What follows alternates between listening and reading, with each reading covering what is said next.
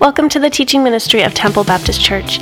While we hope you can join us in person, our prayer is that this message will encourage you to love God and serve Him in a deeper way.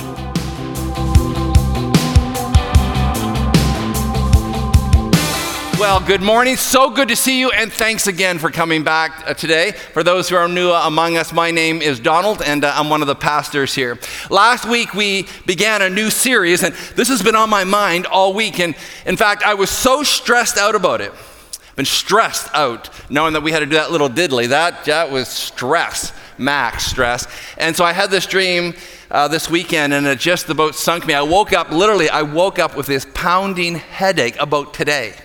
And this dream, a real dream actually, I was sitting in the front row and I was so rushed and so I ran to my desk and I grabbed all my papers and I came up here and I realized I had all the elders' minutes and the deacons and old photo albums. I'm like, where's my, and I had grabbed, of all things, my great-grandmother's Bible that she brought on the boat when she came from England. Is about this big, and the print is so small. And I remember asking somebody, can somebody turn on a light, because I was still in the dark, and they turned on one light. And I was trying to read this small print. In the meantime, Emma Lane had a bunch of college students over there taking photos of the college ministry while I'm trying to preach. And it was so stressful. I hope it's not really a picture of what's going to happen here this morning as we gather together. Well, last week we introduced the character David, who we probably know better as King David, but long before he became king, long before he had that title, he was simply David. He's the youngest of 8 boys and 2 sisters. And I have found David to be one of the most fascinating individuals in all the Bible. There is so much written about this man, and I am sure there are things written about him that he wishes was never written about him. Aren't you glad that the bad things that you've done aren't recorded for the future generations to read about your mistakes? David, as I said last week, is a very complex man. He's very intriguing. He's very multifaceted. He was a shepherd, a hunter, a warrior, a general, a king, a poet, a theologian, a champion, an outlaw, a ladies' man, a musician, a faithful friend, a sinner, a saint, a failed father, a prophet, a worship leader, an adulterer, a murderer, a brother, a husband, a son, a parent, a leader, a hero, an empire builder, an ancestor of Christ, and a man after God's own heart. The record shows that David is a very complex man. He's both passionate at times and withdrawn. He's dependable and shocking. He's righteous and wicked, just like we can be. He's a complicated man who became a very complicated king. He grew up in a very large family. He is the baby of the family. He lives in the shadow of his brothers, and he's been relegated to the field to look after the family business, the sheep out in the field. His job is basically to go find green pastures for the sheep, and that's what he did all day long. We spell that B-O-R-I-N-G, boring. No smartphones, no Netflix, no video games to play, just watching sheep eat. And then to spice up some things in his little town, because he's from Bethlehem, this little podunk town of Bethlehem, during this particular part of history, Bethlehem is a no place. Probably like Brights Grove. People just don't, I shouldn't have said that. That's probably not a good example. I was just thinking Brights Grove had a flashing light. But Bethlehem is like a town that you just didn't go to. It's kind of a detour. You have to make special plans to go to a place like Bethlehem. And in Bethlehem, of all things, the old age prophet Samuel shows up in town. And you can imagine the leaders of the town, the elders of the town, they're so tense, they're right on edge because people like that don't come to our town. And here's Samuel, the prophet, has made his way to Podunkville, Bethlehem. And so they know something's up. Somebody must be in trouble. Well, something was up, because Samuel is about to commit treason.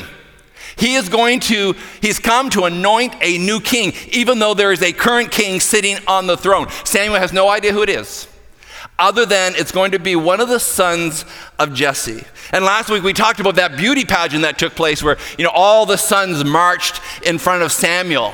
Because Samuel's going to figure out, God would tell him who the son was. And son number 1 comes and And God says, no. And then son number 2, no. And 7 times, no, no, no, no. At that point, Samuel says, Houston, we got a problem. We've used up all of our resources. And he says to Jesse, Jesse, are these all your sons? And he says, yes, they're all my sons. Every one of them as handsome as me.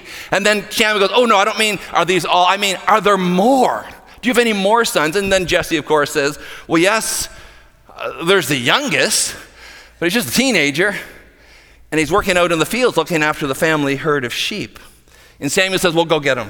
And when David walks into the room, there is nothing outwardly that says, wow, that would be the perfect pick to be the future king of Israel. Yet what we discover, God doesn't just look on the outward. God looks down deep inside of the core of men and women. And God says to Samuel, that's him. That's the man. No one saw that coming. No one could have predicted that a shepherd boy as a teenager with a mundane job would be anointed as the next king of Israel. I am sure Samuel must have been a little bit confused. I'm sure he must have said, Lord, are you sure that's the one? Can you take a look at those other brothers again? There's Eliab. Look at him. His presence when he walks in the room commands attention. Or what about Eliab? Like last month, he was Mr. Mediterranean. Or what about Shania? He graduated valedictorian from Bethlehem High. Or what about that next guy? Like he was voted as most successful at a university. Or what about him? He won Entrepreneur of the Year. Or what about that other son? He won 3 gold medals at the last Israeli Games. Surely, God, one of those would be a better pick. And God says, no, it's this guy. It's this guy. And so Samuel takes the oil and pours it over his head and anoints him as the king. And we found out in 1 Samuel chapter 16, verse 7, once again, that all those things that impress us does not impress God. All those outward things that we try so hard for people to see doesn't impress God. Reminded again that God looks down deep into the hearts of men and women. Now, as I said, David is a very complex man. His emotions and his life is like a roller coaster. He has highs and lows. He has smiles and grimaces. He's an Eagle Scout one day and a convicted murderer the next. There is this raging David. There's weeping David. There's righteous David. There's chief sinner David. There's bloodthirsty David, and there's God-hungry David. I don't know about you, but boy, this gives me hope. Because he's still called a man after God's heart. And by the way, that title was never given to anybody else. Nobody in the Bible has that title, a man after God's own heart. The Apostle Paul doesn't have that title. John the Baptist doesn't have that title. He was called the forerunner. The Apostle John was called the beloved. But nobody has this title. Not Abraham, not Moses, not Jacob, not Isaac, not Joshua, not Samuel, no one. Now, for those of you who may be here this morning who have no sin in their life, you may be a little disappointed with the story of David, but for the rest of us, we find great assurance because we ride the same roller coaster that David rides. Max Lucado says it well. He says, we alternate between swan dives and belly flops. From soufflés to burnt toast. And isn't that the truth? In David's good moments, there's no one any better. In David's bad moments, there's not anyone any worse. And that heart that was for God was a checkered heart. And I said this last week, there's so many things in the life of David that I desperately want in my life, and there's some things in David's life that I'm scared to death to know that they are in my life. This is the man that we're talking about today. Well, we ended last week with David being anointed as the next king, and then everything goes back to normal. David goes back to the fields and guarding his sheep, and Samuel leaves town and goes back to the city. Nothing changes. And I'm sure David has to be somewhere out in the fields going, what did that old man mean? That I would become the next king. The king of what? The king of perhaps sheep? Like kings don't live out in the wilderness with no pillow to lay their heads on. Now, before we continue with the story, let's just pause for a word of prayer and ask God to really give us a clear understanding of what's taking place this morning. Father, we're so thankful this morning for your presence. And God, we pray today that you would show us something from your word that would change our lives. God, would you send your Spirit to instruct us today? Lord, we believe that nobody is here by accident. And you have something very specific for each one of us. So God, would you speak compellingly and convincingly to us this morning? Show us your strength. Show us your glory. Show us your grace that you offer to each and every one of us. Prepare us to receive all that you want us to receive this morning. And God, help us to be able to see Jesus in this very familiar story this morning, we pray. In Jesus' name, amen. Well, time has passed. David's doing his thing. Samuel's doing his thing. And now enough time has passed that Israel is on the verge of war. They are facing their nemesis, their arch enemies. There is no lost love between the Philistines and Israel. And the Philistines believe this is the time to strike. This is the time to attack, to make those Hebrews our subjects. And now they come up with this amazing idea. They shout over to the Israeli army and to the king and said, now listen, we know that every time we go to battle, there's thousands of men who will be left here in a pool of blood. People always die when people go to battle. Let's not do that. We always know that when we battle, there's going to be people who are lame, who are going to have disabilities for the rest of their life. So why do that? Why put so many men's lives at risk? They said, we have a plan. Why don't you just send out your very finest soldier? We'll send out our finest soldier, and we'll let them battle it out. So only one life will only cost one life, and the other will be willing to submit to the country that wins. Now, I believe that the Philistines really thought that they had this sewn up. Like this was a good deal for them. They thought they had it in the bag. See, because in their country there was a city called Gath, and Gath was known as the city that produced the tallest basketball players in all of the land. And their star player was in the military. We know him as Goliath. And the Bible says that he stood 9 feet, 9 inches tall. It says that his armor was about 200 pounds that covered his body.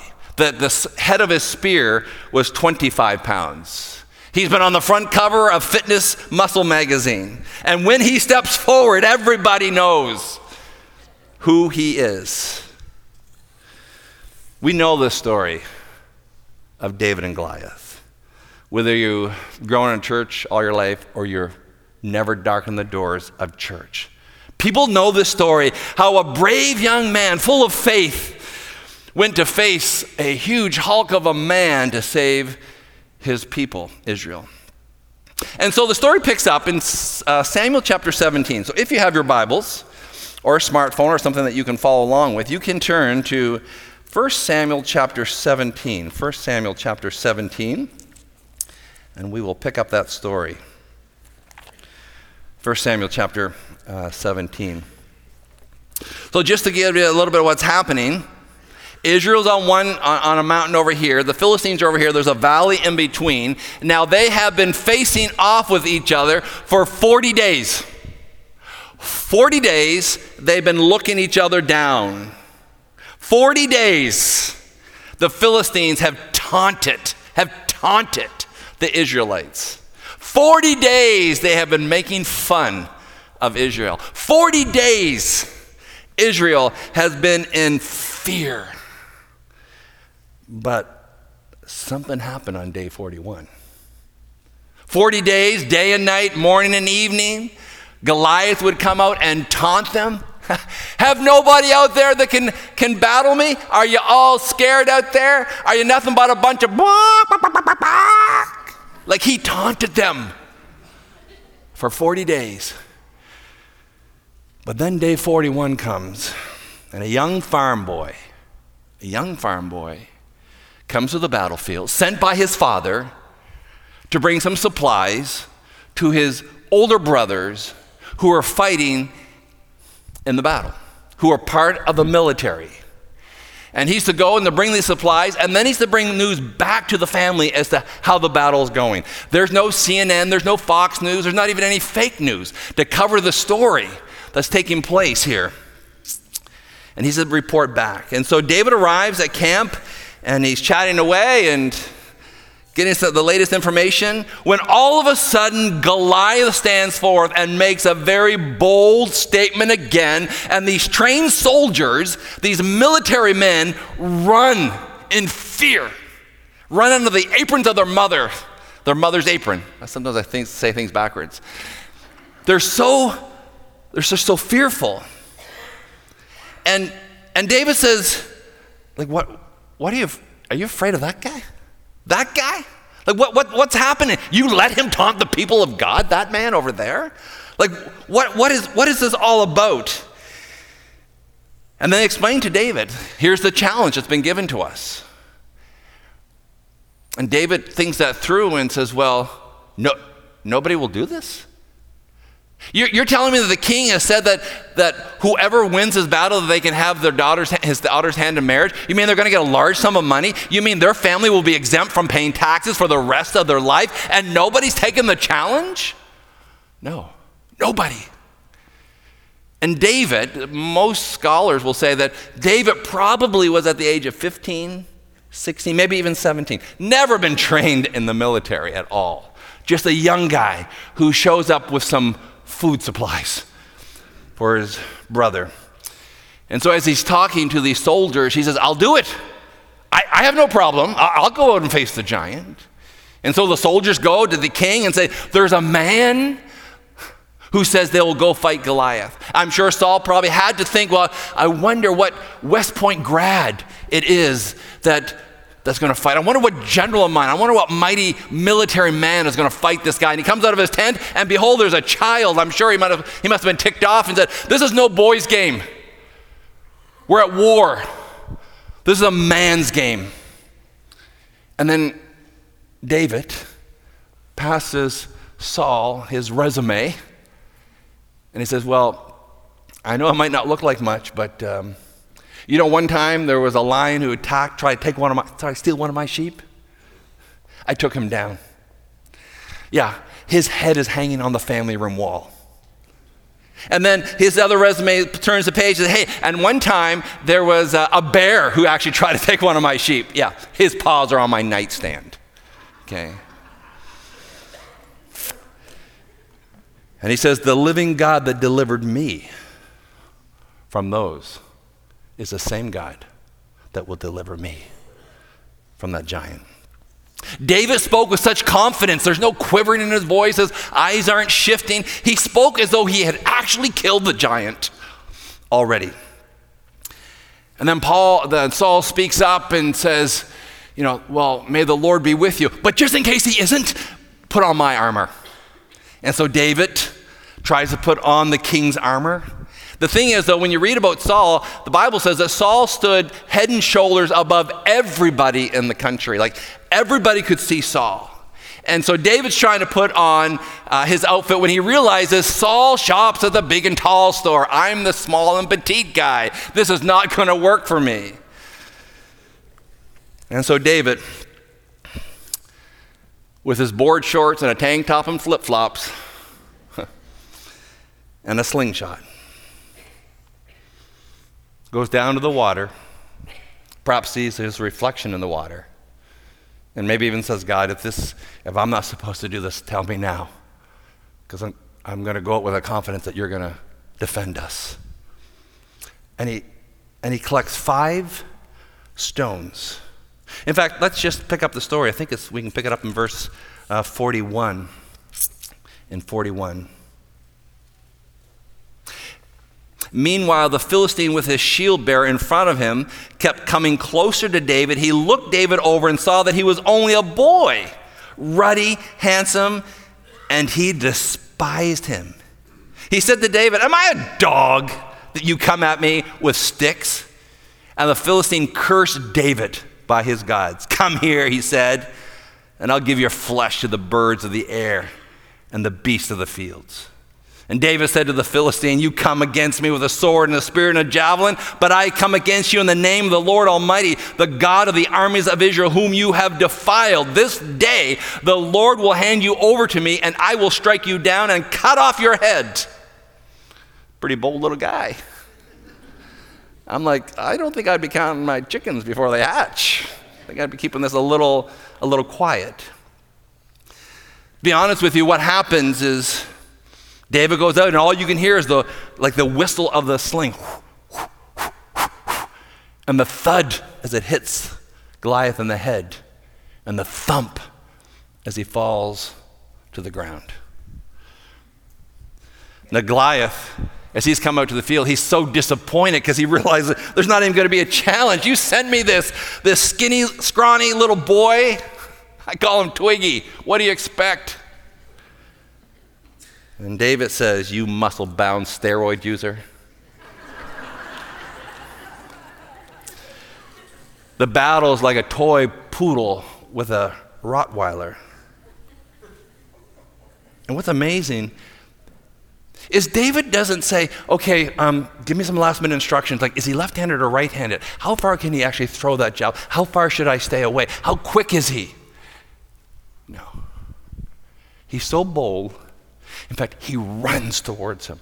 He doesn't even let Goliath get a chance to get prepared. He actually runs towards him. And then he uses that deadly weapon of a rock. And he takes down a giant. And he does something very gruesome, very gross. He runs towards him, and while he's lying on the ground, he pulls Goliath's sword and cuts his head off. And the Bible records for us that the Philistines took off running. Nobody else wanted to donate their head for the War Memorial Museum back in Israel. And they take off running. Now I realize we can read this story and there's multiple ways that we could interpret this.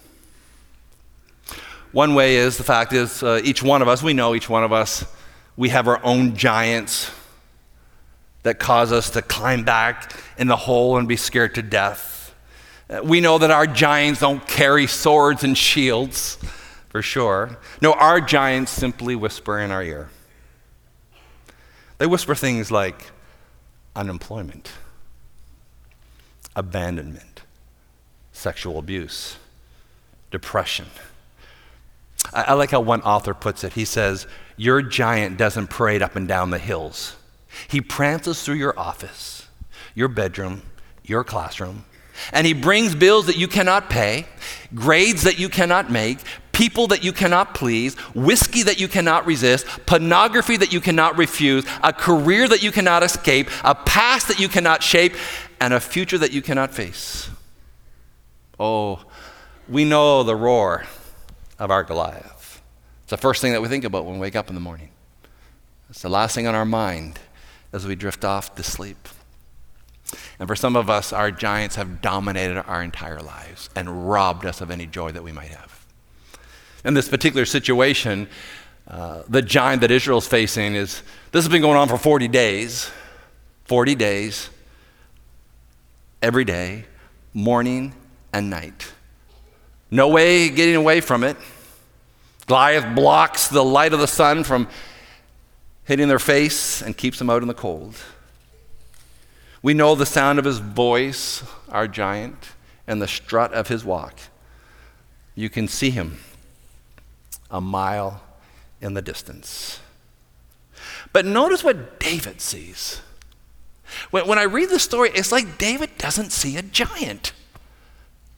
David sees a dwarf compared to the size of God. And David majors on God and minors on the giant that's breathing down his neck. And he has that battle cry. You come with me with sword and shield. I come in the name of the Lord. David takes immediate action. No time for the giant to prepare. And he charges right at him. We all need stories like this. There's no doubt. We all need stories because giants do lurk around in our neighborhoods. And we all want to know that we can be able to take down a giant. All of us want to be a giant slayer. One of the things I appreciate about Israel, when you read through their history, every time God did something so amazing, Israel would build a monument. So every time that they would walk by, parents would say to their kids or their grandkids or their great-grandkids, oh, I got to tell you the story. It was so amazing. I was there the day that it happened. We were so fearful as a country. The military was so fearful, and then God showed up. God used I don't know if I remember his name, but he was a young farm boy that came and delivered us. We all need stories like that to remind us that God is faithful. I know that there's victories when we follow him and when we focus on God.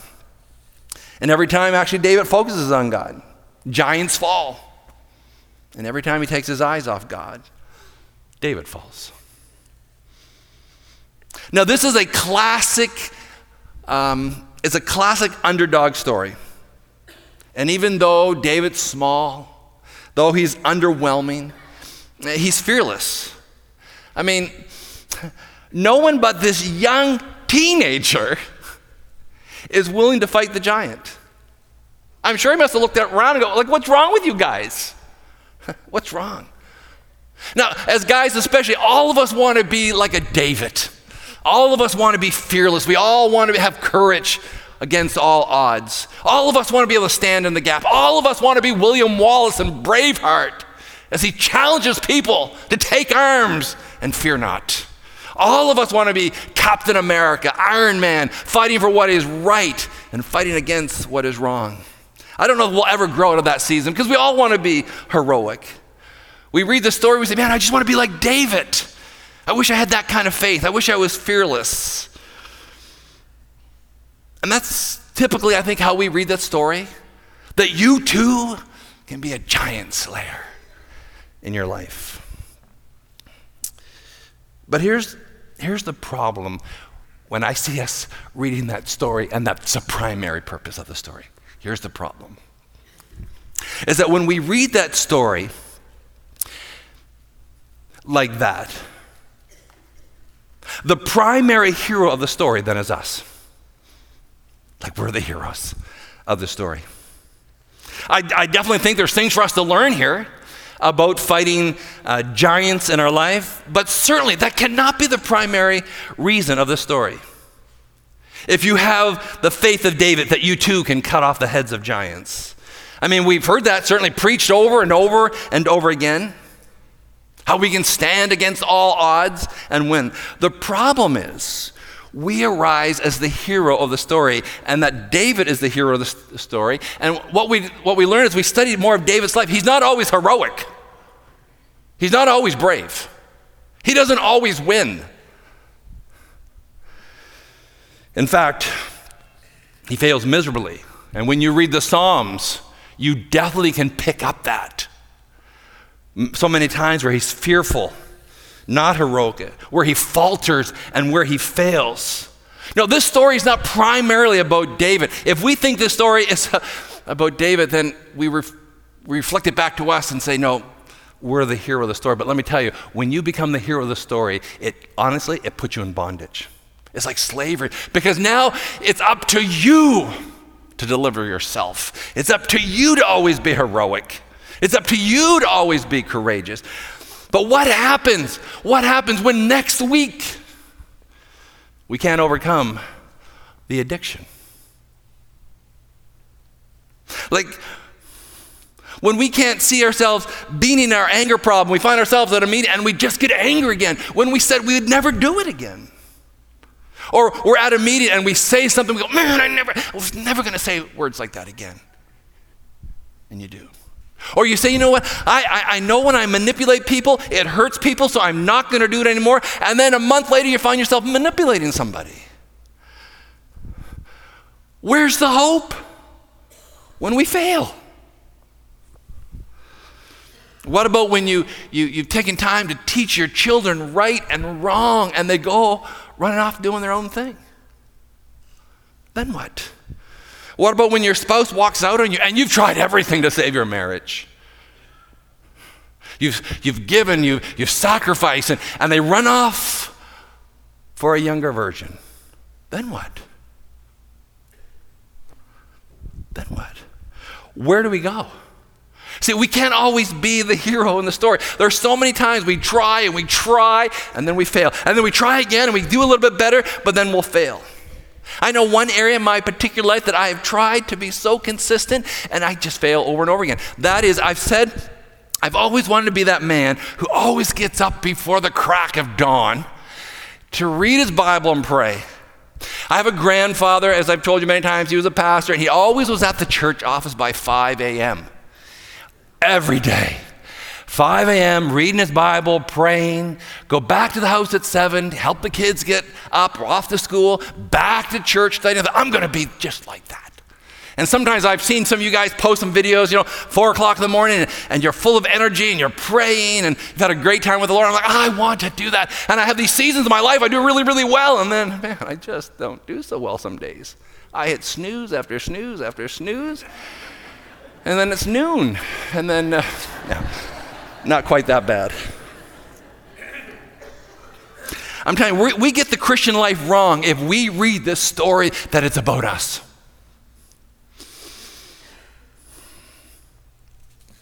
How many times have there been things in our lives that we just haven't been able to conquer? We say, you know what?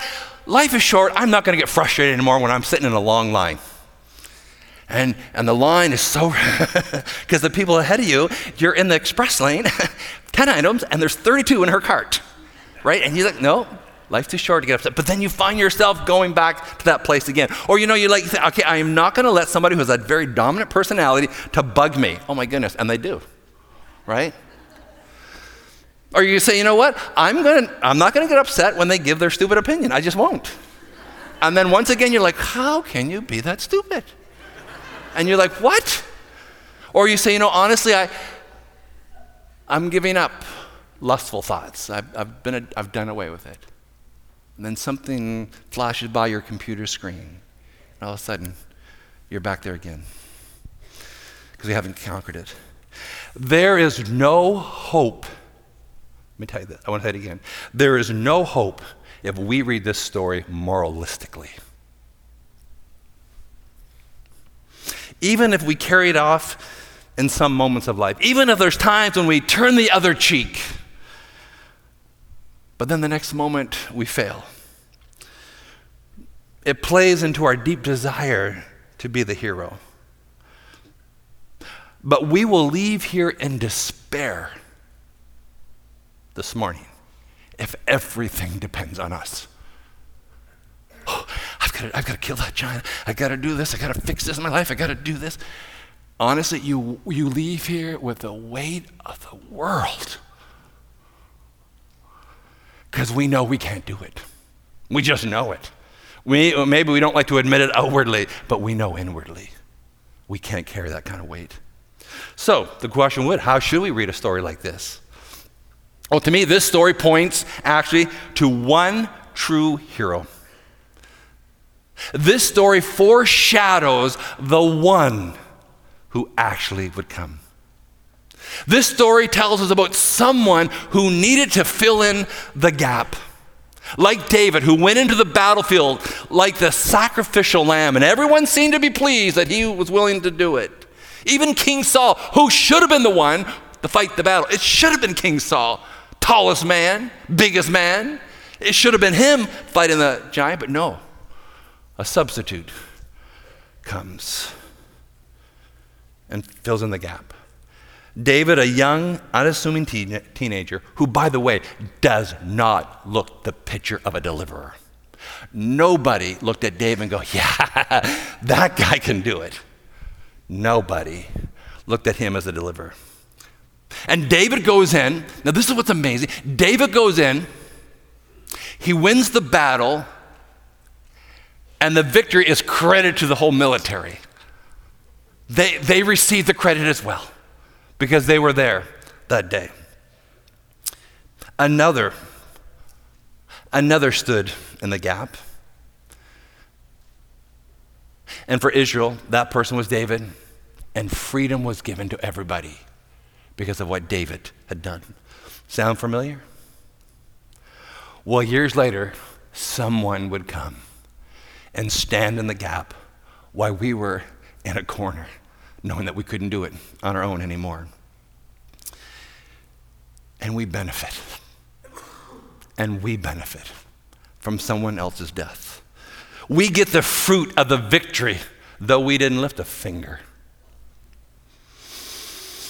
We are the ones who are set free, even though we're saved single-handedly by the work of another. One who would stand in the gap, one who would fight for us. And that's why we celebrate. That's why we can call a service like this a celebration service. We should celebrate every time we come together because of what we have in Christ. That someone would come and stand in the gap for you. That someone would fight the battle on your behalf. And you get the joy, the spoils of the victory. We cannot set ourselves free, by the way, no matter how hard you try. You can't do it. We just can't seem to do it. And David paints us a picture of someone who would come and stand in the gap and who would fight for our freedom